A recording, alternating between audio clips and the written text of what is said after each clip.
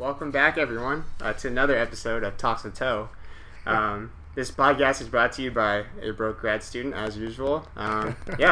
Science and freedom of speech. So today I have a very special guest, Dr. Trinh. Thanks. So Dr. Trinh and I have known each other for quite a while now, almost a year. A year, right. We went to Vietnam together. Dr. Trinh is here at Irvine Clinical Research and is also on the board of Alzheimer's Orange. Welcome, Dr. Trinh. Hey, thanks, Chris. Very cool. So I just wanted to ask you a little bit about your story. Obviously, how you ended up in medicine and ultimately here at Irvine Region, Orange County. Wow, that's a huge question. Well, I came here when I was 5, and I was one of the last kids who was rescued on an American helicopter during the Vietnam War. The war ended on April 30th, 1975, and I was just lucky enough to be rescued on April 29th, the day before. I remember just being at the Saigon airport. I remember the shooting and firing and mortars and gunshots all around us because it was the day before the end, so they were fighting kind of house to house. And I remember being at the airport. I was the oldest of 4 kids. And so I had my sister was 3 years old, my other sister was 2 years old, and my brother was 3 months old.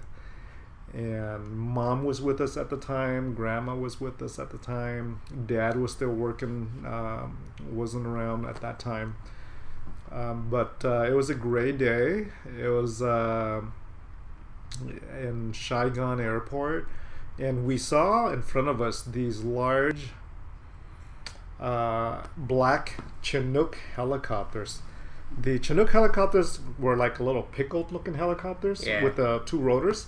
And so these large helicopters were just landing on the runway. The back of the helicopter would come down, and I just saw a lot of people running in to the helicopter, and the helicopter would take off, and another one would land.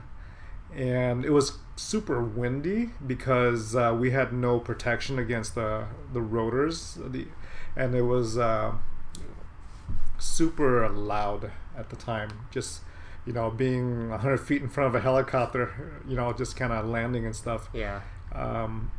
But eventually a Chinook helicopter landed in front of us. The back would go down, and we were told it was our time to run. And so I grabbed my sister's hand. She's 3, I was 5, and started running toward the helicopter. Mom had one sister hung in one hand, and my brother in her other hand, who was 3 months old, and we all just ran toward this helicopter, which was loud and windy and all that. And we approached the back of the helicopter, and I remember on the right side was an American military guy with his helmet on and had a pistol, and there was 2 rows of seats. I remember running in and sitting on the left side, kind of told to buckle up, and sat down, buckled up. It was crazy times back then with the war, and I just remember that by the time I sat down and buckled up, I felt for the first time some hope. I just knew that this whole war experience for me, even as a kid, was coming to an end. So it was the first time I felt hope. And prior to all that, I kind of grew up like sleeping underneath our beds rather than on top of our beds. Because at night we would look out the window and there was flashes of light from the fighting in the war. And so we were always afraid that the roof would fall down. And so a lot of my experience was like sleeping underneath our bed at night. And I remember being interrogated by the Viet Cong, which was the guerrillas back then. that was an interesting experience. Just the fact that one of my uncles was a colonel in the South Vietnamese Navy SEALs. They called them frogmen back then. But anytime he would come and visit us and then leave, the Viet Cong would come because they had been monitoring for intelligence, right? So they would interrogate our whole family. I remember sitting on my bed, and there was a Viet Cong at the bedside asking me questions about Uncle. Like, where'd he come from? Where's he going? I was a 5-year-old kid, right? 4 or 5. I had no clue. But I was scared to death. Yeah, understandably so. Oh, yeah. I remember those experiences. I remember just running to bomb shelters when the sirens go off. I remember at night the Viet Cong would come out on the street and would just go and patrol. They do a lot of patrolling at night. During the day, you had no clue who's a good guy or who's a bad guy. Because during the day, everyone's a farmer or they're working. You had no clue. And at night, the guerrillas, the Viet Cong, would take up their arms and go and fight. It was very interesting. But you can hear them patrol outside your house at night. Hear them walk. So we would always go huddle at a room or something at night. And with those memories, when I sat in that helicopter and buckled up, I was like, wow, I get to leave all this. Yeah. And so I remember the helicopter kind of lifting off, and the back would go up. And as it got higher, I saw the city of Saigon. And then as it got even higher, I saw the jungles. It was all green back in 1975. And then I went over the waters into the ocean. I had no clue where we were going. It was just going in the ocean, flying over the ocean. And it finally landed on an aircraft carrier called the USS Midway. Yeah, the Midway. Are you familiar? Yep, I've been on the Midway. So I was on the Midway Wow. on April 29th, 1975, as a 5-year-old kid. Yeah, I was on the Midway, and I remember spending all afternoon standing on deck with other refugees and just watching the Vietnamese pilots in Vietnamese helicopters escaping the war because they knew it was coming to an end. So I just watched helicopters land. These Vietnamese helicopters would land on deck.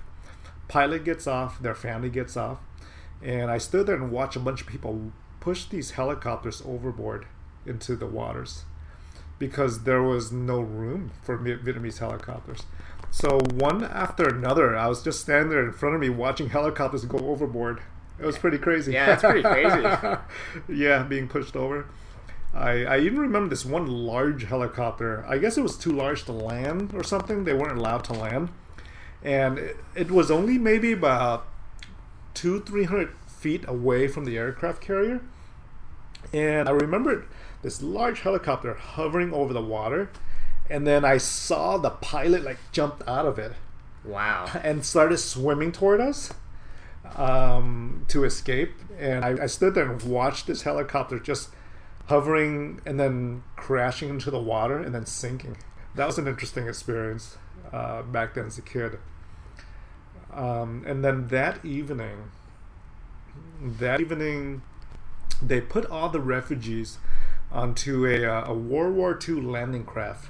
One of those amphibious the Private Ryan landing crafts. Yeah, the ones from D-Day. Yeah, D-Day. Yeah, I remember being there.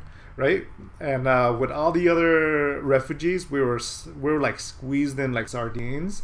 And left the Midway in that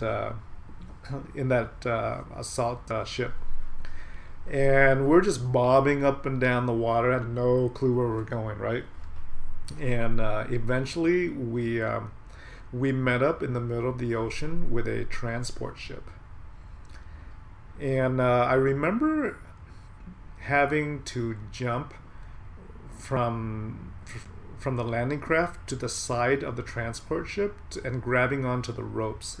They had these ropes going down the side because it was the only way to get up. Yeah. And I remember doing that.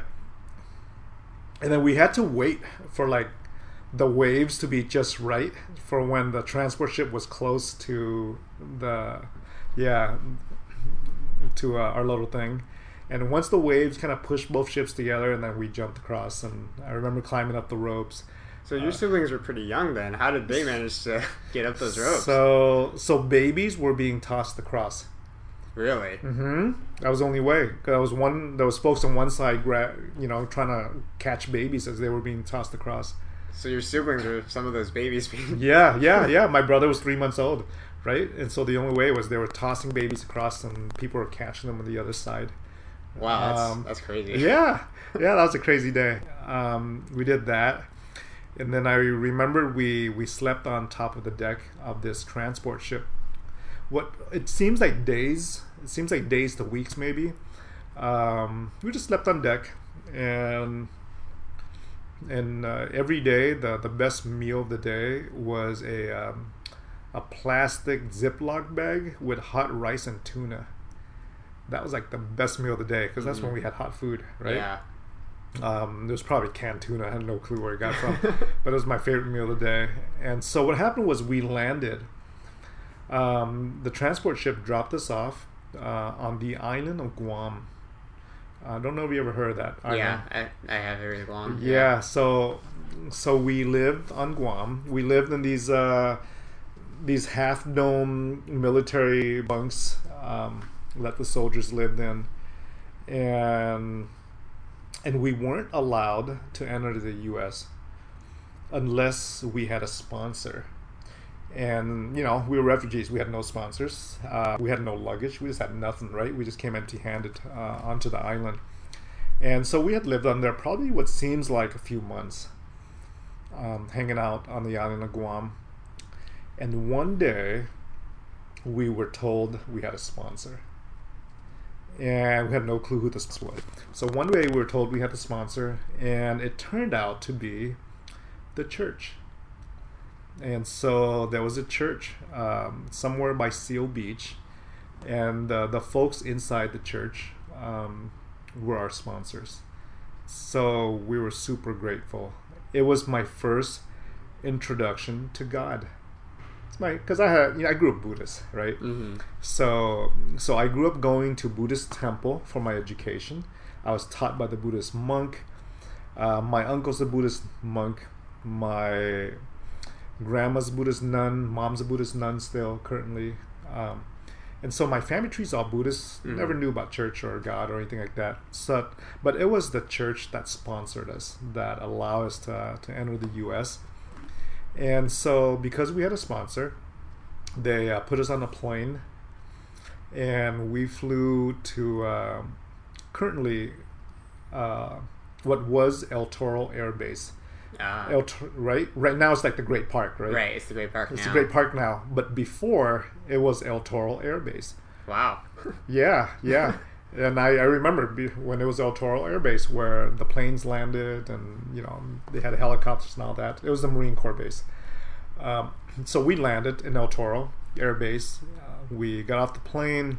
They put us on this black bus and bussed us to Camp Pendleton, which is a Marine base, Marine Corps base in Oceanside. And if you remember at our Tongue Out Gala, right, the colonel who was in charge of creating Tent City, right, he was there speaking. So we lived in Tent City at Camp Pendleton at the time, and I remember living in the tents. I remember the snakes going by, right, just crawling around right next to our cots, and we slept in there, and we stayed in Camp Pendleton for quite some time, probably for a few months it seems. And then Dad met up with us at Camp Pendleton, so he kind of escaped on his own and made his way over, and we kind of met in Camp Pendleton. So that was a good reunion. We didn't know that he was there. He didn't know where we were at. So they had this big billboard in Camp Pendleton of like, find the other person. So we were putting down names, right? Looking for Hung Trin or looking for Young. And somehow, we met up with Dad. That's crazy. It's so crazy. Just halfway across the world. Halfway around the world. We met up with Dad. And we were so grateful. And so from Camp Pendleton, we lived there in these tents. We ate chows with the Marines for some time. And then with our sponsors' help, with the church's help, we moved out of Camp Pendleton. We moved to Long Beach, and we lived in a abandoned YWCA. If I remember right, I think it was like 4 or 5 stories high. It was kind of shuttered up. It was just our family and a Filipino family that lived there. And I didn't know if we were even there legally or not. I just knew we lived there. I was 5 years old. And so Dad went to pump gas. Yeah, that was his job. Somebody donated a bicycle to us, and so he biked me around all the time, and he biked us all around. But he went to pump gas. Mom stayed home and took four kids, from 5 years old to several months old. My brother, and that was kind of our start. From there, because I was 5, I didn't know any English, obviously, but from there I started kindergarten in Long Beach. Wow, that's fun. Knew no English, and that was that was kind of how we got started as Vietnamese refugees. Eventually we moved to Santa Ana, lived in a 2-bedroom apartment, all 6 of us actually, 4 kids, 2 parents, and we've always been in 2-bedroom apartments and homes until I graduated from med school. But throughout, grew up in Santa Ana, elementary school, junior high school. I got into medicine back then. Santa Ana, the school we went to, wasn't the highest academically scored school. As a matter of fact, it was the lowest in Santa Ana, right? And because I came from a school that had really poor academic scores and minorities, there was a program there where it was a mentorship program where folks in the community would volunteer to be mentors to a disadvantage economically. And that was me, right? So I signed up and saying I would love to have, right? Yeah. And so my mentor was a physician. Oh, wow. Yeah, his name was Rex Ailing, Dr. Rex Ailing. He was a pediatrician. And he was also at the time the Orange County public health medical director. Yeah, for the entire county. For the entire county. And so he just happened to, I had expressed some interest in maybe health or medicine as a career, and so they matched me up with him. And through Dr. Rex Ailing's mentorship, what that meant was every few months we just had a meal, right? and we talked about what I was doing, we talked about what he was doing, and then he was taking me to his meetings. Wow. Some of his meetings, I was tagging along as this high school kid. People were like looking, who's this kid, right? Hanging out with Dr. Ailing. And then I started volunteering at one of the local hospitals. I volunteered in the ER. I went through this ROP program for a summer and got my medical assistant certification as a medical assistant. I think I was like 16 years old at the time, and became a volunteer at the hospital in Garden Grove. Just took vital signs, right, blood pressure, stuff like that,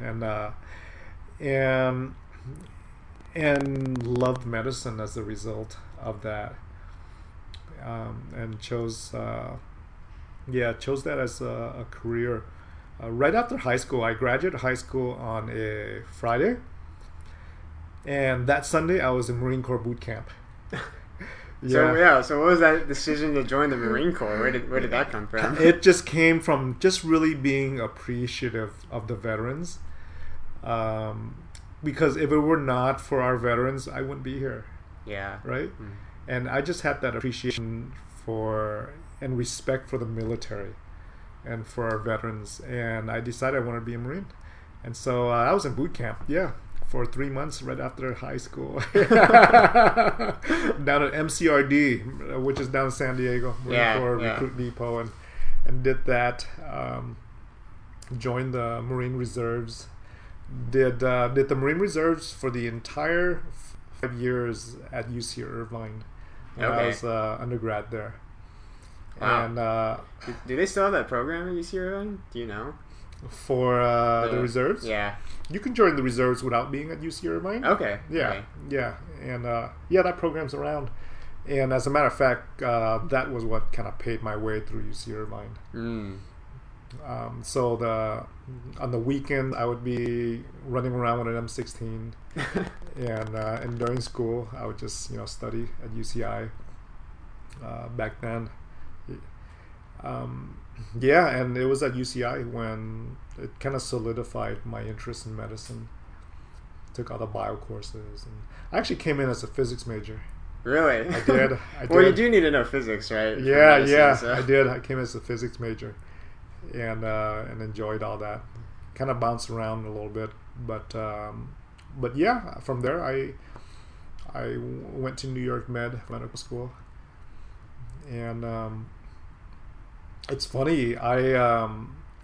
My Christian faith developed during UC Irvine with InterVarsity. Oh yeah, InterVarsity. Yeah, I was with InterVarsity, small group Bible studies. Went to this Urbana missions conference. Yep, I hear all about that. I've never been, but yeah. We interesting story with Urbana. I had wanted to go, didn't have the funds to go. It was in Champaign, Illinois. Didn't have the funds to go, and I think it was like $340 to get there for the event, and that included transportation costs. It wasn't a plane. We were dirt broke. We took the Greyhound. Wow. What is that? Must be like what it was, whatever it was. We took the Greyhound, but I didn't have money. We prayed about it in small group and things of that sort.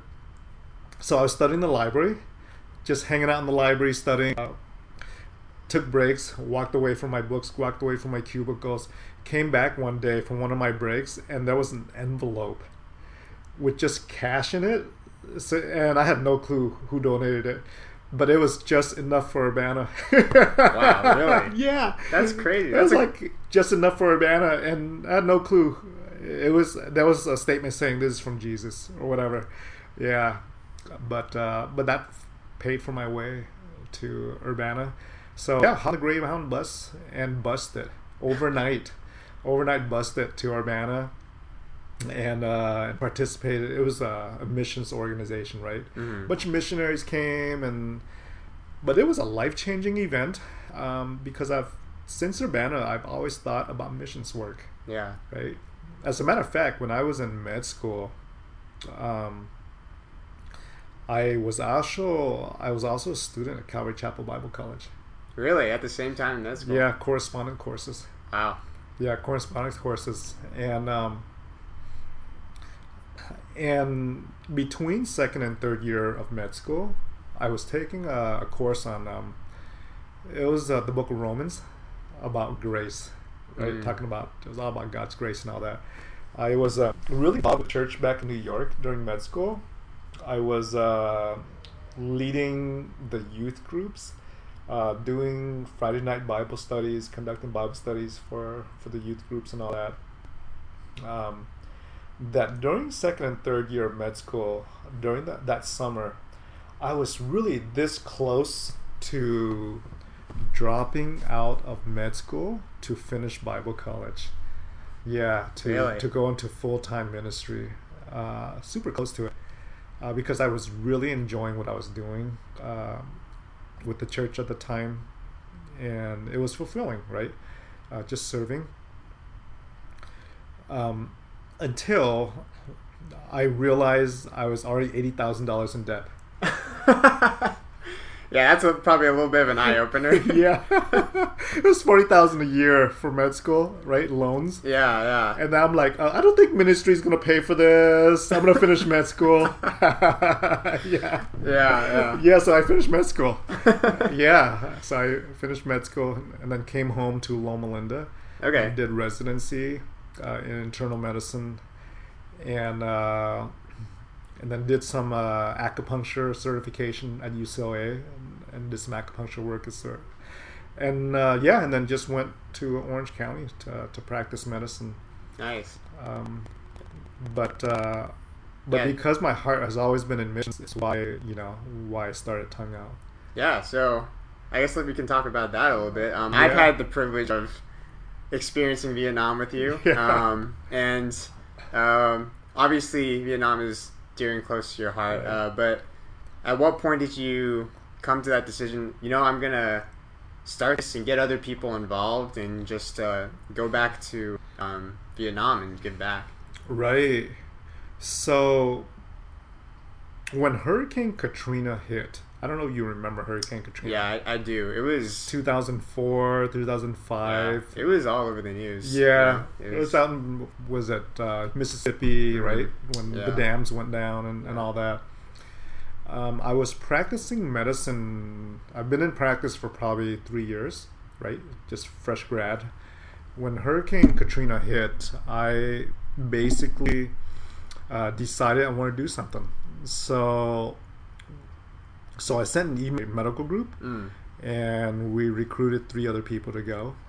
And we went out there and we just volunteered, provided medical care. It was such an impactful event, just to watch folks who have lost everything from the floods, folks who are now living in tents or living in shelters, and who have literally lost everything. It's such an impactful event for me that I actually flew home, and then 3 months later I flew back. And this time I brought along 40 boxes of donations. Wow. Yeah, from our medical group. It was Bristol Park Medical Group at the time, and all the different offices were just chipping in donations. So we shipped 40 boxes of medical supplies and clothes and toys and shoes over to Hurricane Katrina area. Yeah. And then I flew back again. And since then, I have done medical missions work in Juarez, Mexico. Kind of like, I don't know, gangbanger land with the drugs and cartels and all that. We took teams out there, and we took a few. I even took my kids out when they were, I don't know.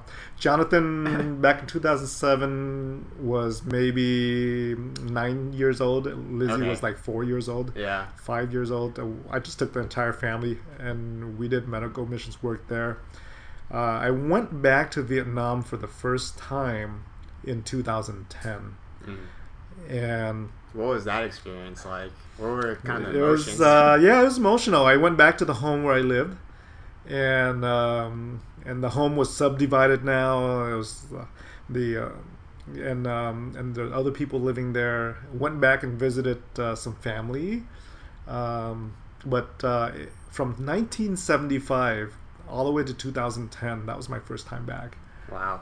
It was crazy. I went back with my family. We didn't do missions work. We were just back to visit family.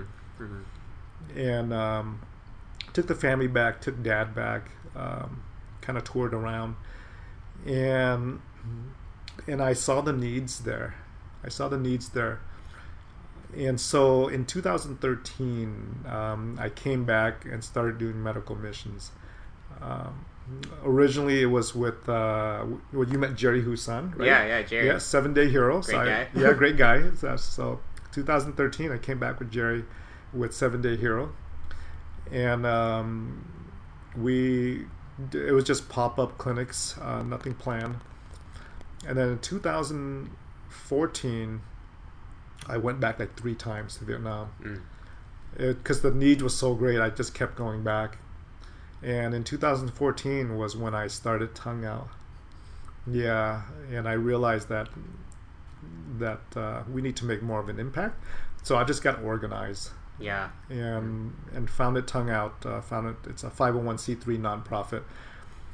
And folks were seeing what I was doing on Facebook. Yeah, right? It's all on the internet. It's all on the internet, 100%. We don't have an office. We don't have we don't have any real structure. We're just an organization that's on the cloud. That's all we are. So we have chat groups for Vietnam. We have chat groups for Haiti, chat groups for Peru, chat groups for every country. So we organize on the cloud, 100%. It's great. Yeah. Keeps costs down, right? Check it. And yeah. We might be having some technical difficulties. I should say that this laptop is 2012. Nice. Oh my gosh. Yeah, so I remember because I was in high school, and my dad was like, well, you know, you're going to get to college, and by the time you get to college, you're going to need a laptop. Yeah. So he got me this laptop, and I've somehow kept it alive all these years. Oh, I love it. Yeah, because I also grew up in a kind of an environment where you don't waste anything, right? Yeah. Like, so if it's not broken, you don't throw I love it. I love it. Yes. Yeah. So yeah, we started Tongue Out in 2014. This year alone, we're 2019 now? Yeah, 2019. So this year in March, we were in Vietnam. Mm-hmm. Eye surgeries for the blind, leprosy work. Yeah. Medical clinics. Yeah, we brought wheelchairs too, right? Yeah, wheelchairs. We hit probably 4 or 5 orphanages. This year in March, we also, I don't know, March or July, I keep losing now. All the trips overlap. But we did, what else did we do? We did a well. We did a well. Yeah, we did a well in UC Irvine's name. So that was cool. Yeah. Yeah, we did a well. So that was March, and then in May we were in Haiti. In Haiti, we do pop-up medical clinics to the community. The Haiti medical clinic is quite different than Vietnam. Yeah. Haiti medical clinic, 400 to 500 patients a day. Yeah. It's typical. It's what we do there. I've been to Haiti myself. Right. Back 2017. Yeah. So, yeah, we were in Chambron, which is just outside of Port-au-Prince. Right. But yeah, it's like the needs. Yeah, it's crazy. It's crazy. It's still crazy. Yeah. Yeah, it's there's still no running water. Mm-hmm. In most places. In most places, there's nothing in the ground. There's not even electricity in a lot of places. A lot of places, there's no electricity. That's right. So we were in Haiti in May, and then I came back to Vietnam in July. Took another team. July's team was so large, we broke it down to Team 1, Team 2. We had over 50 people. Wow. Yeah, it's pretty crazy. Team 1, Team 2. I was in Team 1, and we brought a commercial water filter, a large water filter. We actually shipped it over. One of our partners here had worked in the water district, and really smart guy. His name's Mr. Yim, and he has patents on water. Really? Yeah. Wow. And so he designed a commercial water system that doesn't require a lot of maintenance at all. So we built it here, the components. We shipped it to Vietnam. We put it together in Vietnam, and we brought it up the mountains. And it was pretty large. But it's able to provide drink water for 1,500 people a day. Which is pretty huge. So a lot of water, not just for the elementary school where we placed it, but for the entire community. Mm-hmm. And so that was all the typical projects we did. And then we just got back from Peru. Yeah, Peru was wheelchair assembly and distribution at multiple locations. We partnered with Free Wheelchair Mission, which is another nonprofit. Yeah, there's actually a lot of there's a senior design project at UC Irvine last year that was working with Free Wheelchair Mission. No way. Yeah. So that's our partner in Peru, and built a whole bunch of wheelchairs, distributed and shared God's love, and then did some orphanage work. Nice. So what are some of the differences in, I guess, needs in Peru compared to Vietnam? Yes, Peru. Peru, you will find kids climbing trash heaps. So we had done some medical clinics right next to these areas that were just big, large, giant trash heaps. Peru's plumbing, big issue. I'm sorry, I didn't It's know okay. you were recording. And Yeah. Here, Doctor. No worries. He wanted me to bring this box down for you. Okay. And then No worries. That's okay. No problem. That's what post editing is for. Yeah. Sorry. and then with Peru, we've done a lot of work in the Amazon. So we see a lot of jungle medicine. We see a lot of jungle-related medicine from the lack of healthcare there, from infections, stings and bites, poor water quality. Because there's no wells or anything in the jungle area. So we do a lot of work in that area as well. Next month, November, we're taking a team to Oaxaca, Mexico. Yeah, so we'll be working with the farmers in the highlands of the Mexico, Oaxaca area, and do some work there. I think they have a week-long pastors' conference. Thousands of people converge in to this. In Hawaii? Yeah. Oh wow. Yeah, in this community, and so we hope to do some work there next month. That's exciting. And then that ends the year for Tongue Out. Yeah, it's been a busy year for Tongue Out. Yeah, and then it all starts up again. I know, right? Yeah, we already filled up our trip for Haiti in February next year.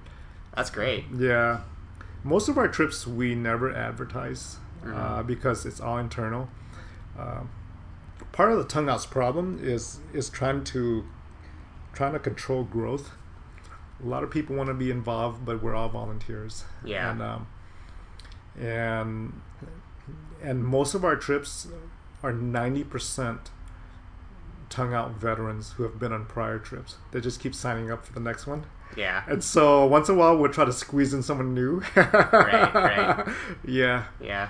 But next year, obviously, we have with UC Irvine in March, and then we have another trip for Vietnam in June. We're doing cleft lip surgery. Oh yeah. That's being set up right now in June. We just met up with the hospitals over there. And then July, we are toying around with the idea of India. Really? Okay. Yeah. Yeah. Yeah, for a week in India. We have some partners over there. Yeah. So we may pull the trigger on that if you're interested. Yeah, we'll see. I mean, yeah, I'm always open to right. Doing missions and stuff, and it's always a great experience. I get constantly trying to get my friends to go with us at some point, but it's just we love taking students along. Sometimes, most of our trips are like half students, 50% students. It's pretty normal for Tongue Out. Usually it's high schoolers from like youth groups and different places. But sometimes we wonder if Tongue Out is a medical organization that takes students, or if Tongue Out is a youth group that takes doctors and nurses. Sometimes it can be confusing. Because it looks like a youth group with a number of students coming along. Yeah, so it's one or the other. But that's next year. That's what we have kind of going on right now. That's exciting. We're also looking at maybe Africa as well, if we can pull it off. Africa? Yeah. Yeah, you guys were talking about Chad, right? Yeah, definitely. I remember you guys mentioning that. Yes, Chad is on the radar for possibly next year. Just got to find out some dates. And the thing with Chad is probably the airfare costs a little bit higher than other countries. So airfare is usually the limiting factor. It's always the limiting factor. Yeah, definitely. Yeah. Although I will say that we are lucky, because I remember when I went back to China the first time. Right. That's probably back in 2000. Yeah. But the airfare back then was very expensive. Really? It was, I want to say round trip was around 3,000. Ooh. Yeah, because there just weren't as many planes in the world in general back then. So, but nowadays you can find flights to any part of Asia for around like 600, 700, depending on the country. Yeah. 800 maybe for China, because that's a little bit more heavy traffic. Yeah, it depends on the time of the year and the country and all that. So, but that's definitely so prices have definitely dropped. It's still a lot of money. But I remember it was incredibly expensive. Right. But that's normally the limiting factor. We help our students out mainly because we have them just create GoFundMe pages. Right. I have a GoFundMe page right now from one of our students on my Facebook, and we just kind of share it. and then folks who folks would donate. Yeah, a lot of like word of mouth stuff, right? Yeah, all word of mouth. So I wanted to ask you also about your work here at Irvine Clinical Research. What's that about? You're very big in educating the community. So what do you do for that? Yeah, I so prior to Irvine Clinical Research, I was the medical director for Memorial Care at one of their facilities. I've been on the board and in the leadership part, and I had a full-time practice with probably at least 2,000 patients. Wow, and that's a very full practice. Yes, a very full practice, and during during the years where I was practicing full-time clinical medicine, outpatient medicine, I was really successful in lowering heart disease, lowering stroke, catching cancers early. I was sending people out for mammograms and colonoscopies and pap smears and all the preventive health stuff. We were doing really good and getting good outcomes. The only thing that I had no success over was that every time I made the diagnosis of Alzheimer's, it was a one-way road. There's no cure. There's no medications that work. Yeah. It's nothing. And I saw it in my own patients, right? And these were patients who have been with me for like 15 years. Yeah. Where 15 years ago, they were healthy, they drove in, had great conversations, chatting and all that. And then I saw the slow changes over time and made the diagnosis of Alzheimer's, and I saw them progress till they died, and then I ended up writing their death certificates, signing their death certificates, and it's an epidemic. Alzheimer's in Orange County is the number 3 cause of death, right behind heart attacks, which is number 1. Cancer is number 2. Alzheimer's is number 3. We have no cure. So in 2007, or even earlier, I was out of the country 6 times a year with tongue out. And I was out of the country 6 times a year while running a full-time medical practice while being the medical director. Right. And it was like, okay. A lot on your... Yeah, right? And every time I was out of the country, I felt super, super guilty because my patients were waiting for me to come back. My doctors were waiting for me to come back. They had to cover my practice every time I was out, right? And my staff was waiting for me to come back, and I was out so often doing missions work that I decided in 2017 to step down from my full-time practice and kind of retire from clinical medicine to focus on missions work. But along with that, I wanted to see if I can make a dent in Alzheimer's. Yeah.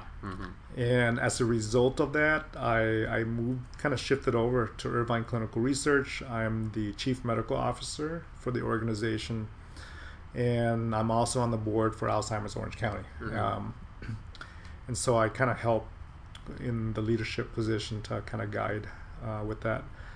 And my role, my hope now is that through clinical research, we can find that next treatment that actually works, or we can find a cure, or we can do something about prevention.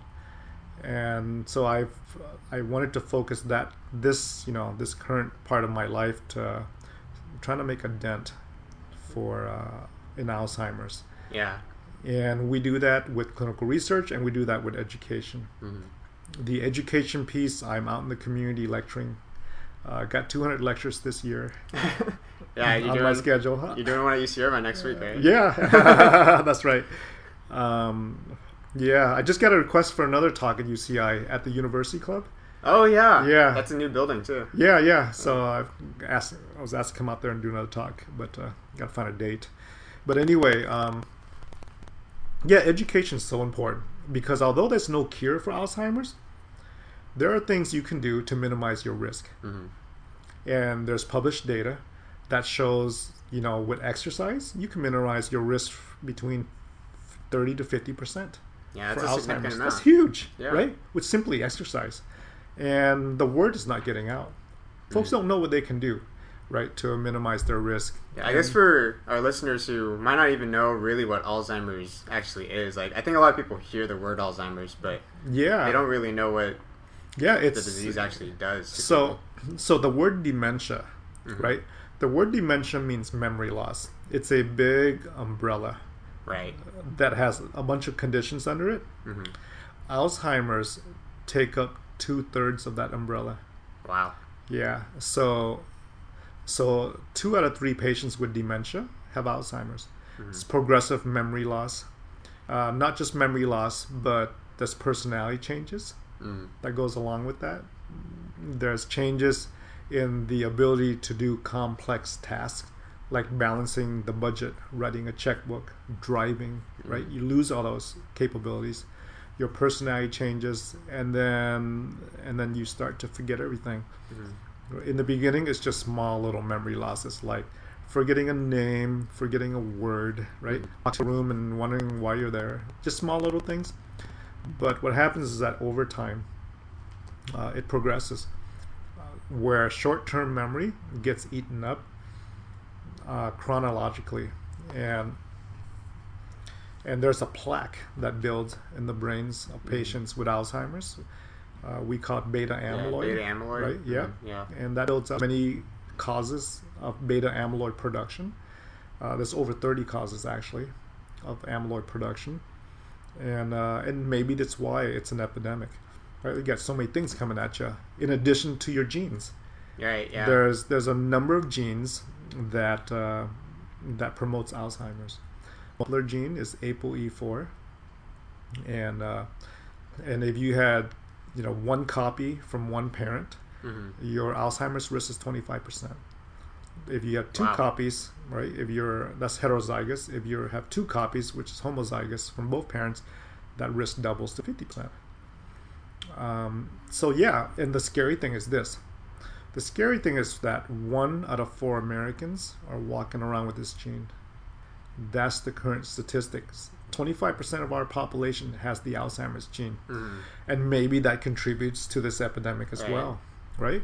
But genetics isn't everything. Right. Lifestyle plays a huge role. Lifestyle plays a bigger role than the genes.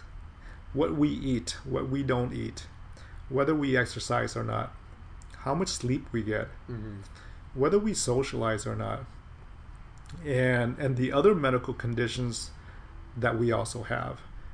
Blood pressure, diabetes, cholesterol, all these other medical conditions actually increase the risk for Alzheimer's as well. So there's multifactorial risk factors, but there's a lot of things that we can do with our lifestyle to minimize our risk.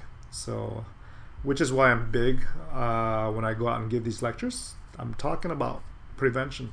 I'm talking about things you can do to minimize your risk, right? And that's really my goal. And we can bring preventive type lifestyles and apply it early in our lives, then there's less worry about it later on. Yeah, it's interesting because there's a lot of research, especially on the genetic side, which is kind of where I work, of how, yes, there are a lot of genes that we inherit, but there's a growing amount of evidence showing that, our lifestyle might actually affect which genes get turned on or off. That's right.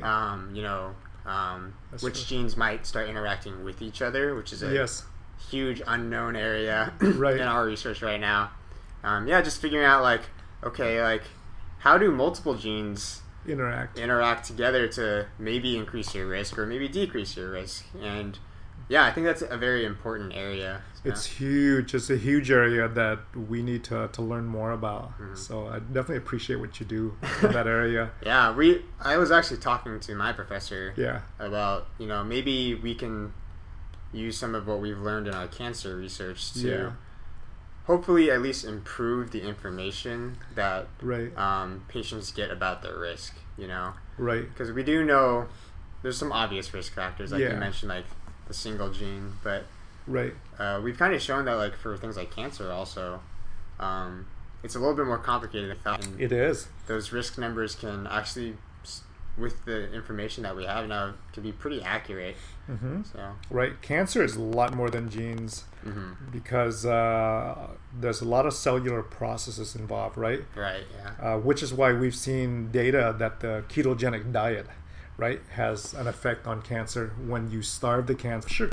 right, Right. There's a lot of data on that, especially brain tumors and different types of tumors, that certain diets actually help slow down cancer growth and things of that sort. The process of autophagy, right? Autophagy is when the body kind of cleans itself out. Yeah, it kills right? like the bad cells, so to speak. Yeah.